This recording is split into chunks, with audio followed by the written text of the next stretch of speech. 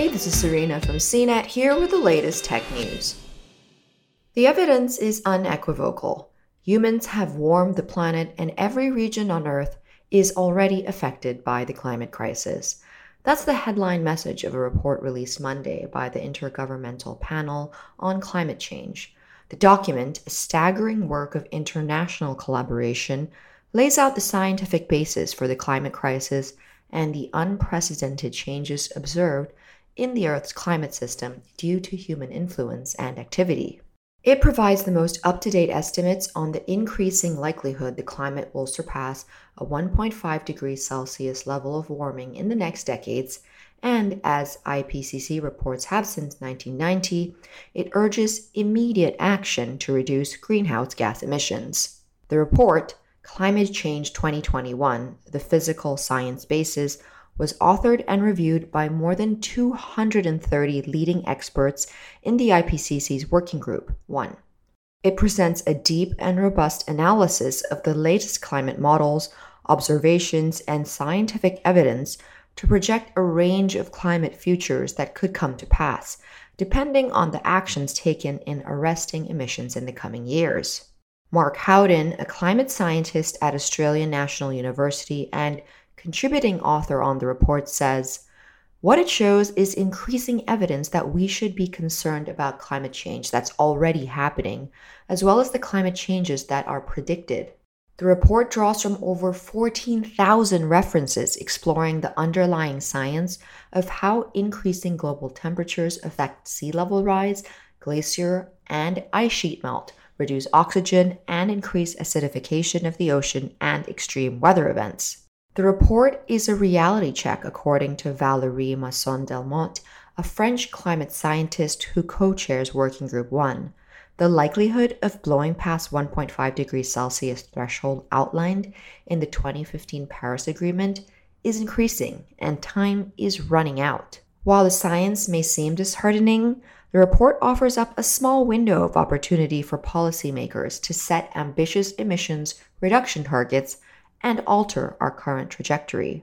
Howden notes, the climate picture itself is really concerning, but ultimately we can take action, which will potentially reduce those concerns. You may be thinking, I've already heard all this before. Scientists have been banging this drum for decades, and so has the IPCC. Monday's report is a critical update to a long-standing message. Lisa Alexander, a climate scientist at the University of New South Wales in Sydney and contributing author on the latest report, says, "The broad message has not changed, but now we've got more data, more models, more details." The IPCC was established by the United Nations Environment Programme and the World Meteorological Organization in 1988 to understand the drivers and impacts of climate change. It consists of thousands of leading experts who review and assess the scientific, social, and economic aspects of the climate crisis by reviewing research and studies into climate change.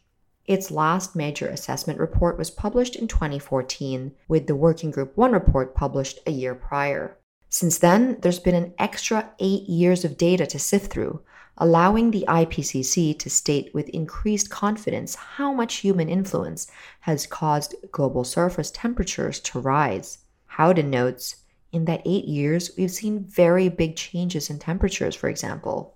The crisis is already forcing a rethink in all aspects of human life. Just this week, the Tokyo Olympic Games reached the finish line without any major disruptions due to COVID-19, but a more pernicious threat shadowed the event: extreme heat.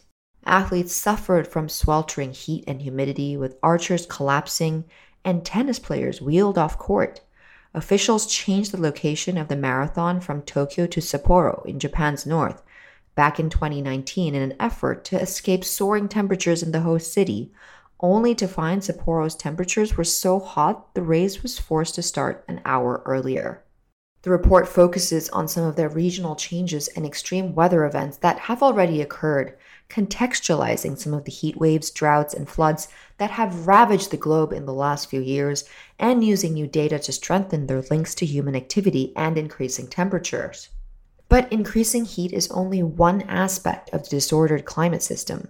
In recent years, Unprecedented bushfires have blazed across Australia's east coast and America's west. We've begun to see more hurricanes and cyclones, along with extreme rainfall events and retreating ice, snow, and permafrost cover. With increasing global temperatures, the data shows these types of events will increase in frequency and intensity. For instance, hot temperature extremes that occurred once every 10 years between 1850 and 1900 now will likely occur 2.8 times every 10 years.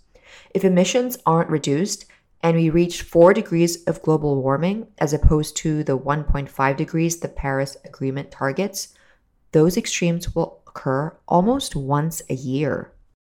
The relationship between human-produced carbon emissions and global warming is near linear, which allows scientists to predict the extent of warming for different emission scenarios. The report considers 5 scenarios, or climate futures. Human activities, particularly emissions of carbon dioxide, have already contributed to around 1.1 degrees Celsius of warming since 1850 to 1900. The experts write that global surface temperatures have increased faster since 1970 than in any other 50-year period in the last 2,000 years. The 1 degree Celsius increase also forms a base level for estimating change in the lowest emission scenarios. Even under this scenario, temperatures will remain elevated into the next century, and the report shows the increase has already resulted in irreversible changes to ocean temperature and acidification and to global ice sheet coverage. Just to prevent further damage, this scenario requires a steep and rapid drop in carbon emissions. Other scenarios where carbon emissions aren't immediately curtailed project a more grim outlook. Although 2 to 4 degrees of warming may not seem like a big increase, the impacts are far-reaching. By the end of the century, under the highest emission scenarios in which carbon output doubles by 2050, the ice sheets would be devastated, sea levels would increase a meter or more, and carbon sinks would become less effective at trapping carbon dioxide. The report also shows the COVID-19 pandemic did nothing to slow the concentration of carbon dioxide in the atmosphere, though it did have detectable effects on air pollution. The evidence has only strengthened the notion that drastic reductions in carbon emissions are the only way to avoid the most damaging climate futures. Alexander notes, "I think the last report was fairly urgent. This one's even more urgent. And if I'm talking to you in another 6 or 7 years, we have a real problem." So what's next? The IPCC's role is not to prescribe policy, but to inform decision-making by governments.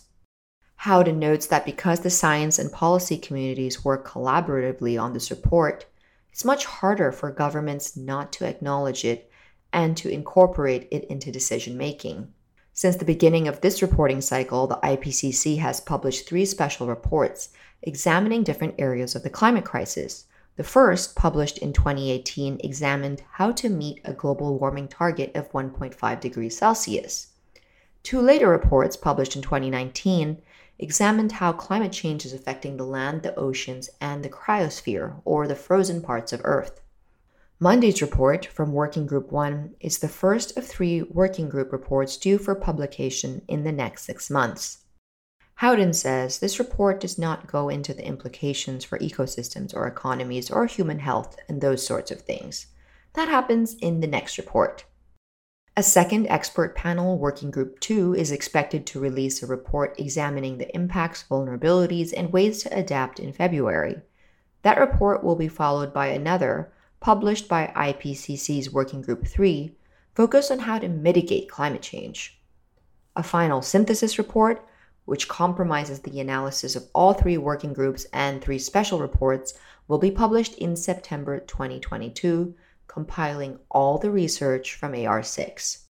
For more of the latest tech news, visit cnet.com.